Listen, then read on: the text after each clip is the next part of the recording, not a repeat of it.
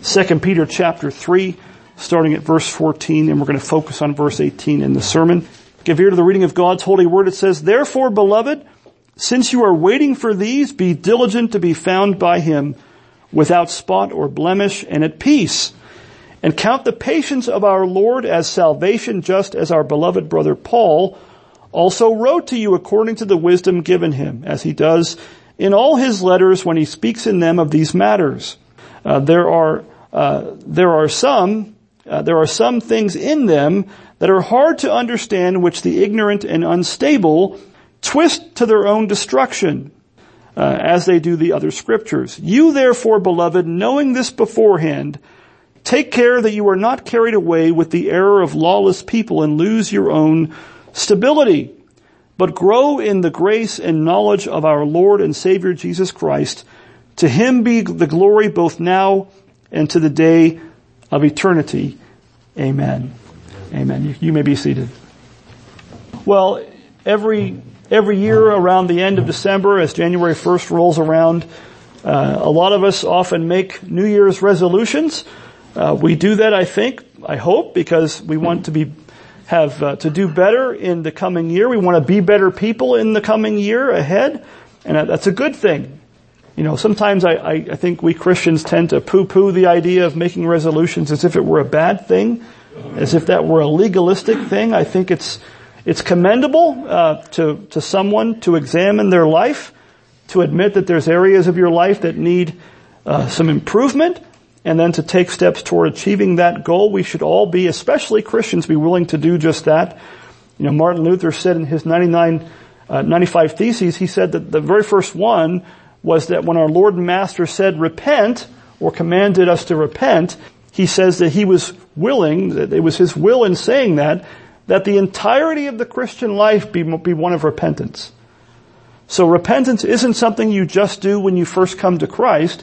If you're a Christian, you're going to spend the rest of your life, in this life, repenting of sin until God calls you home and brings you to glory. Now, one of the most common resolutions people often make often involves a change of diet and a renewed commitment to exercise, things like that. Sometimes people make that resolution every year, especially after spending the last month eating big meals and holidays. And, you know, that's okay. It's better to try and fail than to not try at all. We shouldn't give anybody a hard time. Nobody should give you a hard time if that's you. At least you're trying. But the Word of God urges us to seek after not just physical health, as important as that is, not just physical well-being, as important as that is, but also to focus on our spiritual health, our spiritual well-being as well. In 1 Timothy 4, verses 7 through 8, the Apostle Paul says this. He says, "Rather train yourselves," the word there is literally exercise. We get the word gymnasium from it. "Train yourselves for godliness. For while bodily training is of some value," literally it's of little value, he says, "some value, godliness is of value in every way, as it holds promise for the present life and also for the life to come." Now, I don't want to discourage anybody from seeking to get into better shape. Nothing wrong with that. But I think the point there is, don't spend more time trying to work on your physical health, your physical fitness, than you do on your spiritual health. In fact, if you're going to pick one or the other, the latter is far more important, although don't neglect the former as well. Because what does Paul say there? The latter, your spiritual health, godliness, is far more important and it's far more beneficial. How does he say there? As it holds promise for the present life and also for the life to come. And so godliness isn't just about later. There's blessings that God gives in light of that, even in this present life, as well as the life that is to come. Now, our text this morning, we're going to look at verse 18 in particular. Our text this morning is both a closing benediction of the letter, and it's also a closing exhortation to his readers, which includes us this morning. And so I think it's fitting for us to heed the Apostle Peter's words here in our text as we close out this year, 2020, and look forward to the new year ahead. For here, what does the Apostle Peter do? He encourages you and I to look back on the year and God's work of his free grace in our lives in the past year. And he also, I think maybe even more importantly, encourages us to look forward to the year to come with a clear vision or goal of what we would have and seek to do in the new year to come and growing in God's grace. And simply put, that's the command here in our text. That's the encouragement in our text. The scriptures here are encouraging and exhorting us to grow in the grace of God. And may the Holy Spirit be pleased to work in us, again, what's pleasing in His sight, that He might work in us, as Paul says, both to will and to work for His good pleasure in Philippians 2:13. May He do that we might indeed grow in grace in this coming year and always. Now we're going to look at, Lord willing, at three things from our text. Every sermon's supposed to have 3 points, and this one is no exception. We're going to see three things from verse 18 primarily this morning. The first thing is the duty of growth in grace. The duty of growth in grace. The second thing we're going to see, Lord willing, is the direction. The direction of growth in grace. And lastly, but not least, the doxology of growth in grace. So the duty, the direction, and the doxology of growth in grace. So the first thing is the duty of growth in grace. What does Peter say in verse 18? He says, but grow in the grace and knowledge of our Lord and Savior Jesus Christ. Now in Scripture, that word that Peter uses for grow, and other writers do as well, the analogy most often used with this word is one of plants growing, or a seed being planted and growing. Elsewhere, it also talks about the Word of God growing in the book of Acts. 1 Corinthians 3, Paul talks about, I planted, Apollos water, but God does what? God gives the increase or the growth. So the Bible the New Testament in particular, uses this word quite a lot in examples and analogies of the gospel. And that word grow there in the text, we're going to get grammatical here this morning, is a present tense imperative. What's an imperative? It's a command. It's something we are told and encouraged to do. And so it's a command. It means that it's our duty as Christians to follow and obey this command. It's not optional. It's not a suggestion. It's not also, sometimes we read texts like this and we sometimes think, without really saying the words, well, this is for like really committed Christians. There's regular Christians and then there's the really committed ones. This is really for them. That's not what Peter's saying at all. He's writing to the whole church and he's saying, grow in grace. It's what every Christian ought to make it our aim to do. And not just that, but it's a present tense imperative. It's a present tense imperative, which just means it's an ongoing duty. It's as if Peter were saying, be growing in grace. It's not something that you can check off the list after a short time of doing something. We all like to check the box and move on. Well, this isn't one of those kind of things. This is one of those always things that we always are in need of doing. It's an ongoing duty and need for us to grow in grace. Again, it's as if Peter said, be growing in grace. Now, again, it's not just something that should concern you and I as Christians for a time. It's not just something you need at the beginning of your life. As sometimes I think we're tempted to think, we need to grow a certain amount, we need to know the Word of God a certain amount, and then we're kind of done. And then we just kind of coast the rest of our Christian life. That's not what the Bible teaches. It certainly isn't what Peter is encouraging us to do. This is not just something for during your formative years of your Christian faith and life. The Christian life is in a lot of ways not unlike our earthly lives. As human beings, we start out as infants, and over time we grow more and more in maturity and stature. And the same thing can be said of our spiritual growth to maturity, or the way that it should be.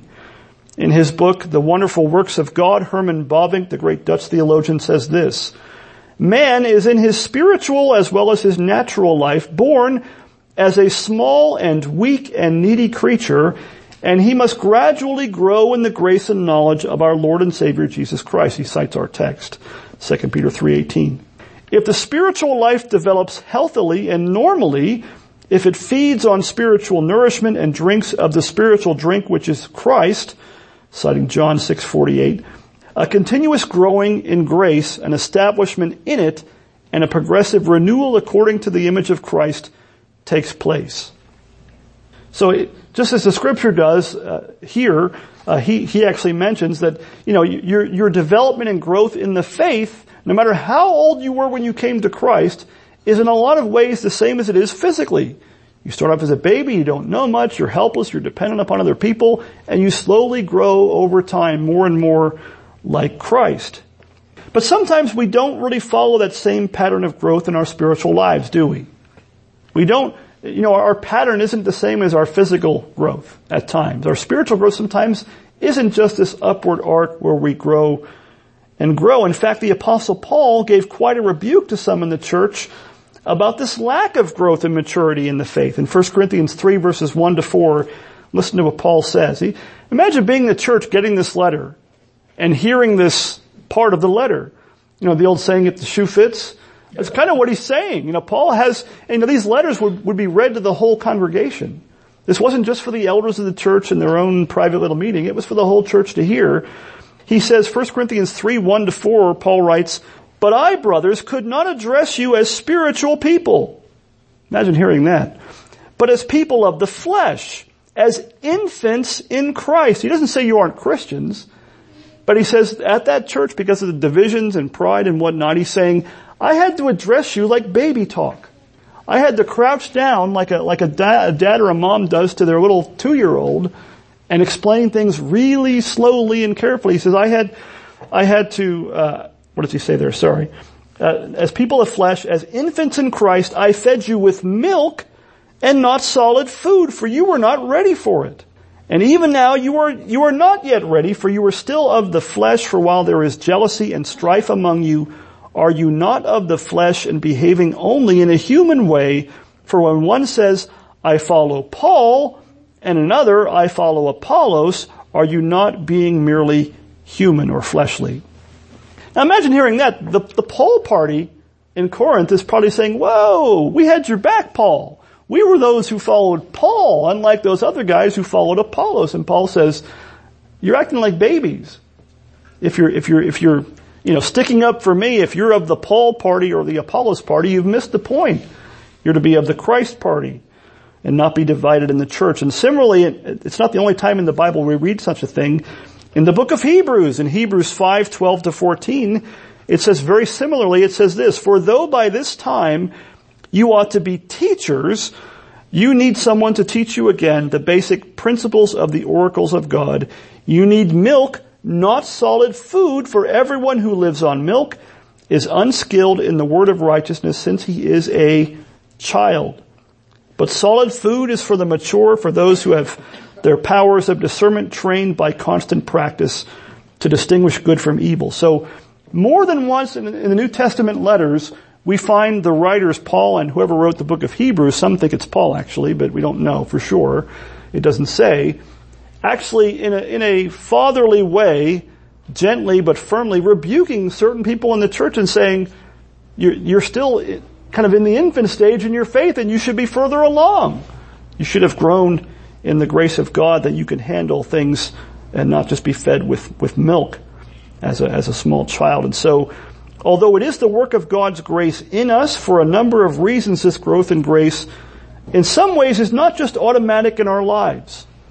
Everybody's growth in grace does not look the same, and that's okay.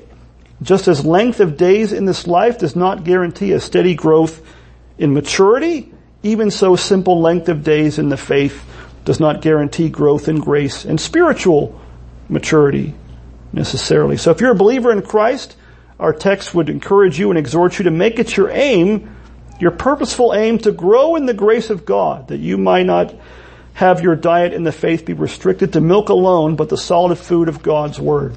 That should be our goal, to be able to be fed with the solid food of the Word of God. Now don't let the fact that it's growth in grace that Peter speaks of here fool you into thinking that growth of this kind shouldn't take any effort on your part. I think that's an easy thing to fall in, an easy error to fall into. Well, if it's grace, it should just happen. If it's a gift of God, it should just be easy and require no effort on my part whatsoever. And if you think that, pick a book in the New Testament and read it again. Just pick, doesn't have to be 2 Peter. Very often we are encouraged to make every effort in these things. Effort is not the same as merit. Effort does not mean you're earning anything. Far, far from it. Hard work does not mean that grace is somehow missing in any way. Rather, it's only the grace of God that makes any of our effort effective in the first place.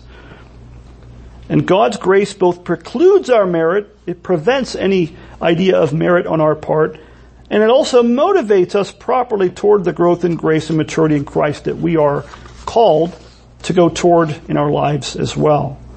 Well, I'd like to look at the second thing. The second thing is the direction. The direction of growth in grace.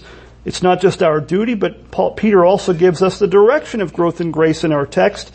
He says, but grow, and how do you grow? In the grace and knowledge of our Lord and Savior Jesus Christ. So we're commanded and exhorted to grow, but what kind of growth are we encouraged to in this text? The grace and knowledge of our Lord and Savior Jesus Christ. So the first thing that you see here is that true Christian growth is growth in grace. True Christian growth is growth in grace, in the grace of God, the grace of Jesus Christ. Now, the very fact that we are to grow in grace, we've already said, precludes, it rules out merit. It rules out us earning anything, but just as we are saved by grace alone at the beginning of your Christian life, even so you grow and make progress in the Christian life and faith by grace alone as well. Justification is by the grace of God alone in Jesus Christ, by faith alone. And guess what? So is sanctification.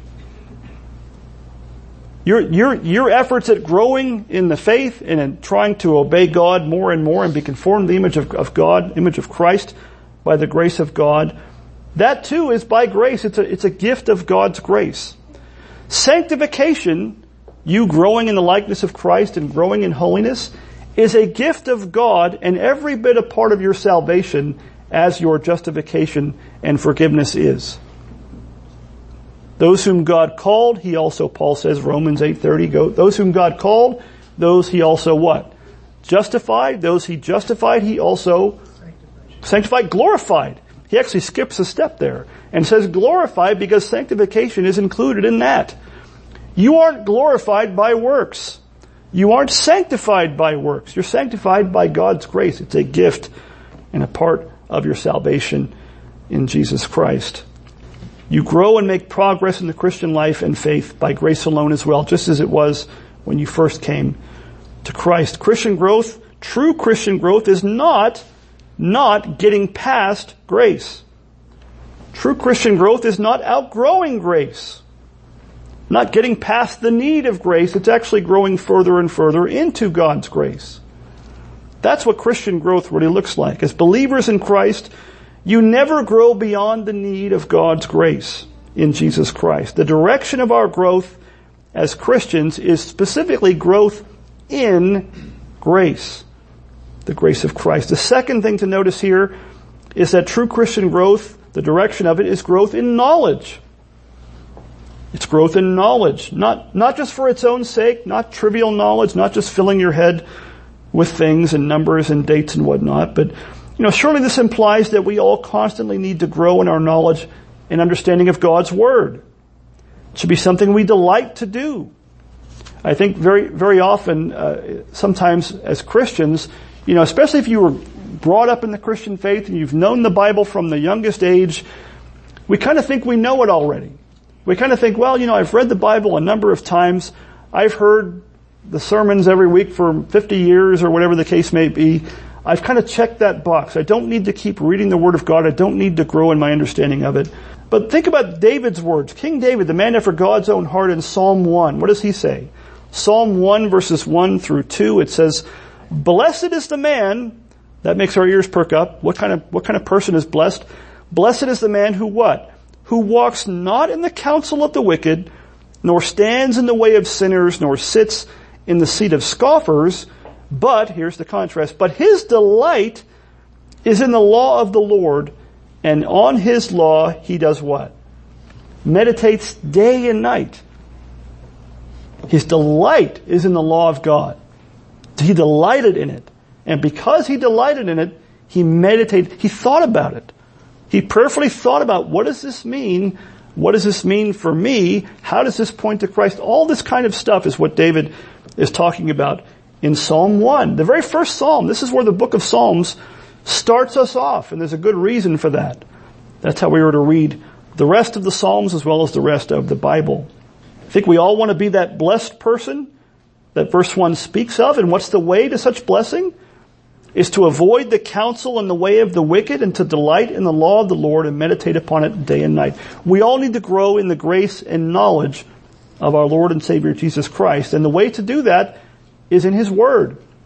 How do you come to know Jesus Christ better? Where do you hear the voice of Jesus Christ speaking to you and speaking to us?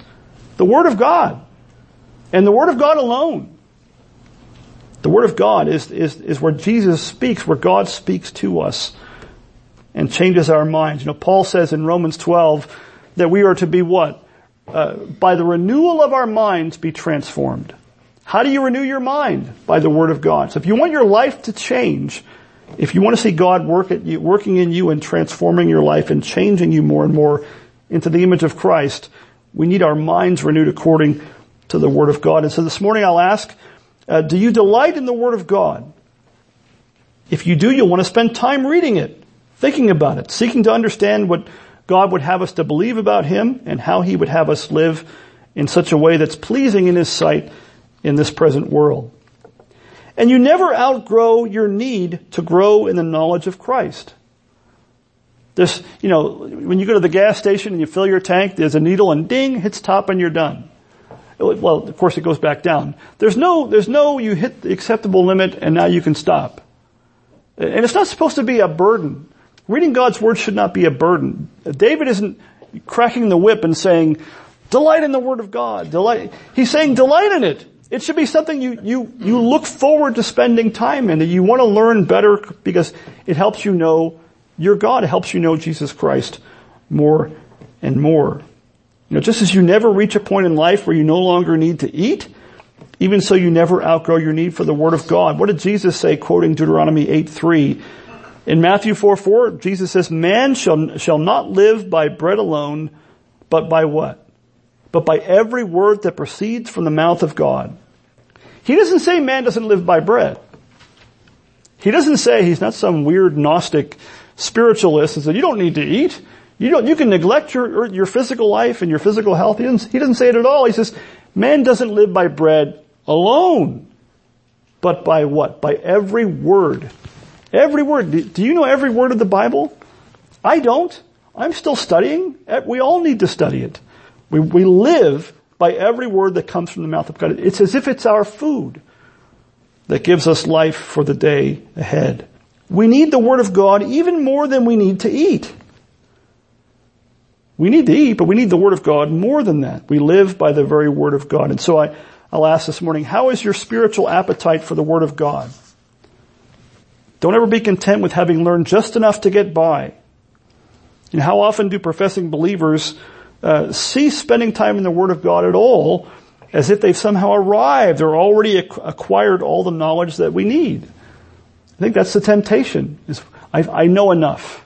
I know enough to get by. We have kind of a decisionistic mentality in the church very often. We think, well, I've walked the aisle, I prayed a prayer, I've got my fire insurance in my back pocket, I'm saved, and that's all that matters. Not growing in your knowledge of your Savior and your God, growing in your knowledge of how God would have you live and what He would have you believe, and that's what we should more and more commit ourselves to doing. The third thing to notice here about Christian growth, true Christian growth, is that it's growth in both grace and knowledge in Christ. The grace and knowledge that we are to grow in is only found in Christ and about Christ. We are to grow in grace and knowledge, and that is to be found, both those things, in Christ alone. We need to grow in the grace of Jesus Christ. We need to grow in the knowledge of Jesus Christ. And now, it's not just knowing about Christ. It includes that. He doesn't say, whatever you think Jesus is, it's fine, just grow in grace. No, you need to know about Jesus and where is He revealed in the Scriptures. Jesus isn't whatever we think He is, whatever we assume Him to be. It's what the Bible tells us He is. But it's more than just knowing about Christ and growing in knowledge about Him. As big a part of it as that is, it's growing in our knowledge of Him. It's a personal relationship with Jesus Christ. And the way to grow into maturity as a believer is to grow in Christ, to grow in His grace and grow in our knowledge of Him. Now, what does that look like? What does that look like, to grow in the grace and knowledge of Christ? Growing in a right understanding of what the Word of God teaches us about God, and about the person and work of Jesus Christ for our salvation. Even the way that Peter mentions Christ in our text, we could go into detail on that. He doesn't just say grow in Christ, he says grow in our Lord and Savior Jesus Christ. It's almost like he's giving them things to think about as he's giving them the exhortation. Grow in our understanding of Christ and what he's done for our salvation, and what he's even doing now as our Lord, reigning from the right hand of God over all things for his church. There's much room for growth in all of us throughout our lives and in our growth in these things. Now, as believers in Christ, we should be as committed as the early Christians were to the outward and ordinary means of grace, which are found primarily in public worship of the gathered church on the Lord's Day. These are things such as the preaching of the Word of God, what we're doing right now, the fellowship of the saints, the breaking of bread, Acts 2:42, which is a reference to the Lord's Supper there, and then corporate prayer. That's what the early church in the book of Acts chapter 2 was committed to, devoted themselves to those things, and what happened? They grew. And not just in number, as important as that may be, they grew in maturity and unity and service, and grew in the likeness of Christ together. As believers in Christ, we should be committed to those things. Those are the things that God in his grace has ordained to use for our benefit and for our growth in grace. And so at a bare minimum, we should be people who are characterized by a commitment to the church, that is to each other, and to public worship together on the Lord's Day, diligently attending upon these things. Diligently attending on these things. And privately also in your families and by yourselves, what can you do? You can spend time in the Word of God and in prayer. Read solid Christian books that will help you grow in your knowledge of Jesus Christ.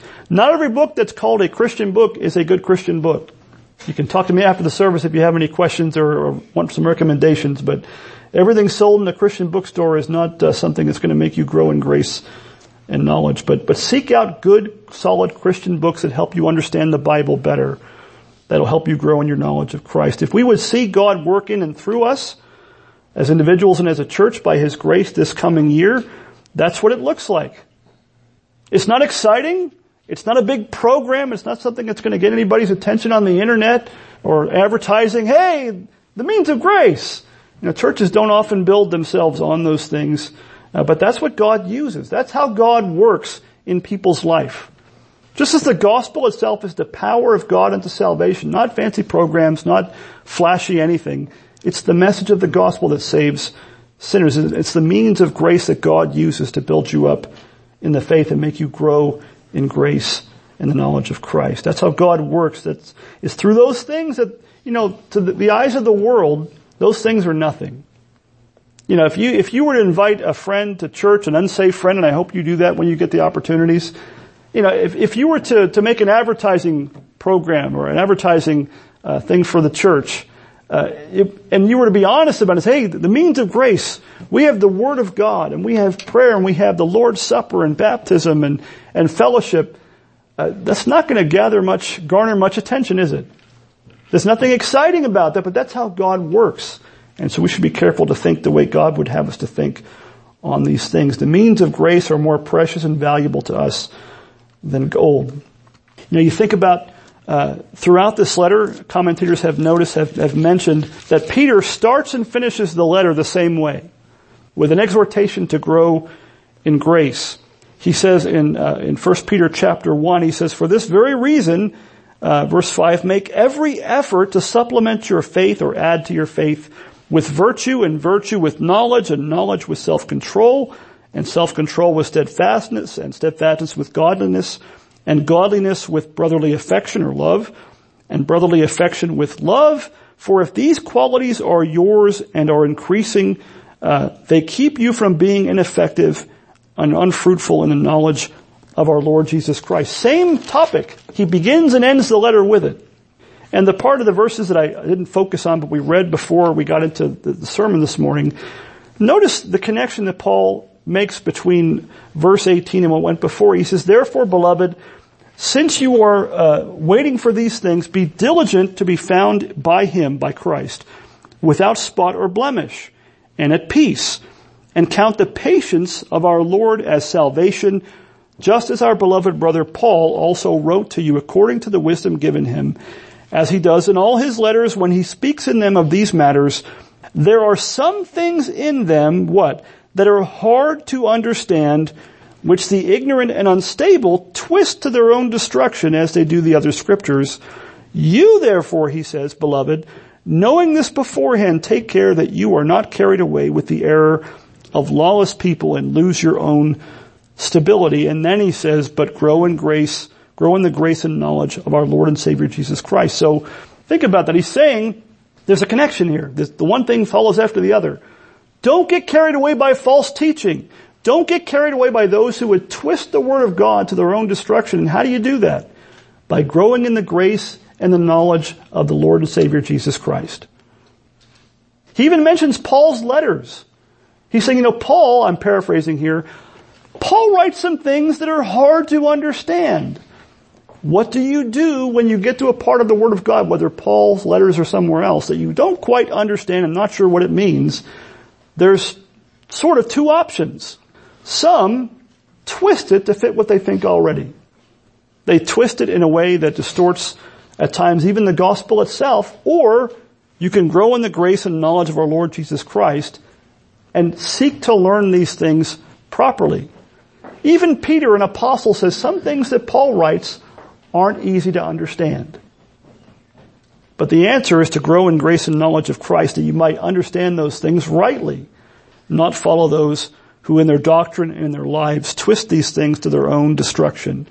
And so the answer to all these things from front to back is to grow in the grace of God and the knowledge of Jesus Christ, our Lord and Savior. And that brings us to the third and last point this morning. Not just the duty of growth in grace, not just the direction of growth in grace, but the doxology of growth in grace. Look at the last part of verse 18 where Peter says, at the end of all that, he says, to him, to Christ, to him be the glory both now and to the day of eternity. Amen. And so not only is our effort at growth in grace not about merit and earning anything before God, the goal and purpose of all of this, of growth in grace, is not selfish gain, it's not pride, it's the glory of God. That's the end goal. That is the main purpose for all these things that Peter says. It's that God might be glorified. The true goal of growth in the Christian life, growth in grace and growth in the knowledge of Christ, the true goal there is the praise and glory of God and of Jesus Christ, our Lord. Paul says in 1 Corinthians 10:31, he says, so whether you eat or drink or whatever you do, it's a pretty all-encompassing statement. Whatever you do, do all to what? The glory of God. Even eating or drinking. Like, I don't know about you, I don't give that much thought except for what I want to eat or drink. Like, he's saying even eating and drinking can or cannot glorify God. And he gives an example in that context if you read it for yourself. But whatever you do, even something as mundane as eating and drinking can be done to the glory of God. Even in such things as that, we should ask ourselves whether or not it brings glory to God. That should be our goal. And if we're growing in grace more and more, that will be more and more the goal that we have in mind. Even our growth in the grace and knowledge of Christ, because it is growth in grace and the knowledge of Christ our Savior, is unto the glory and praise of God. And so we should strive for holiness, the Bible says. Hebrews 12:14 says to strive for peace and holiness, without which no man will see the Lord. It's a difficult passage for some. We should strive for that holiness, but what's the purpose of it? As we seek to grow in the grace of sanctification, all that too is also for the glory of God and not for selfish pride or any other thing. So by the grace of God, may you and I make it our resolution, if you want to use that word, in this new year and always, to grow in the grace and knowledge of our Lord and Savior Jesus Christ, and may He be pleased to work in us both to will and to work for His good pleasure, even in these things. And may you and I more and more learn to do this so that to Him might be glory both now and to the day of eternity. Amen.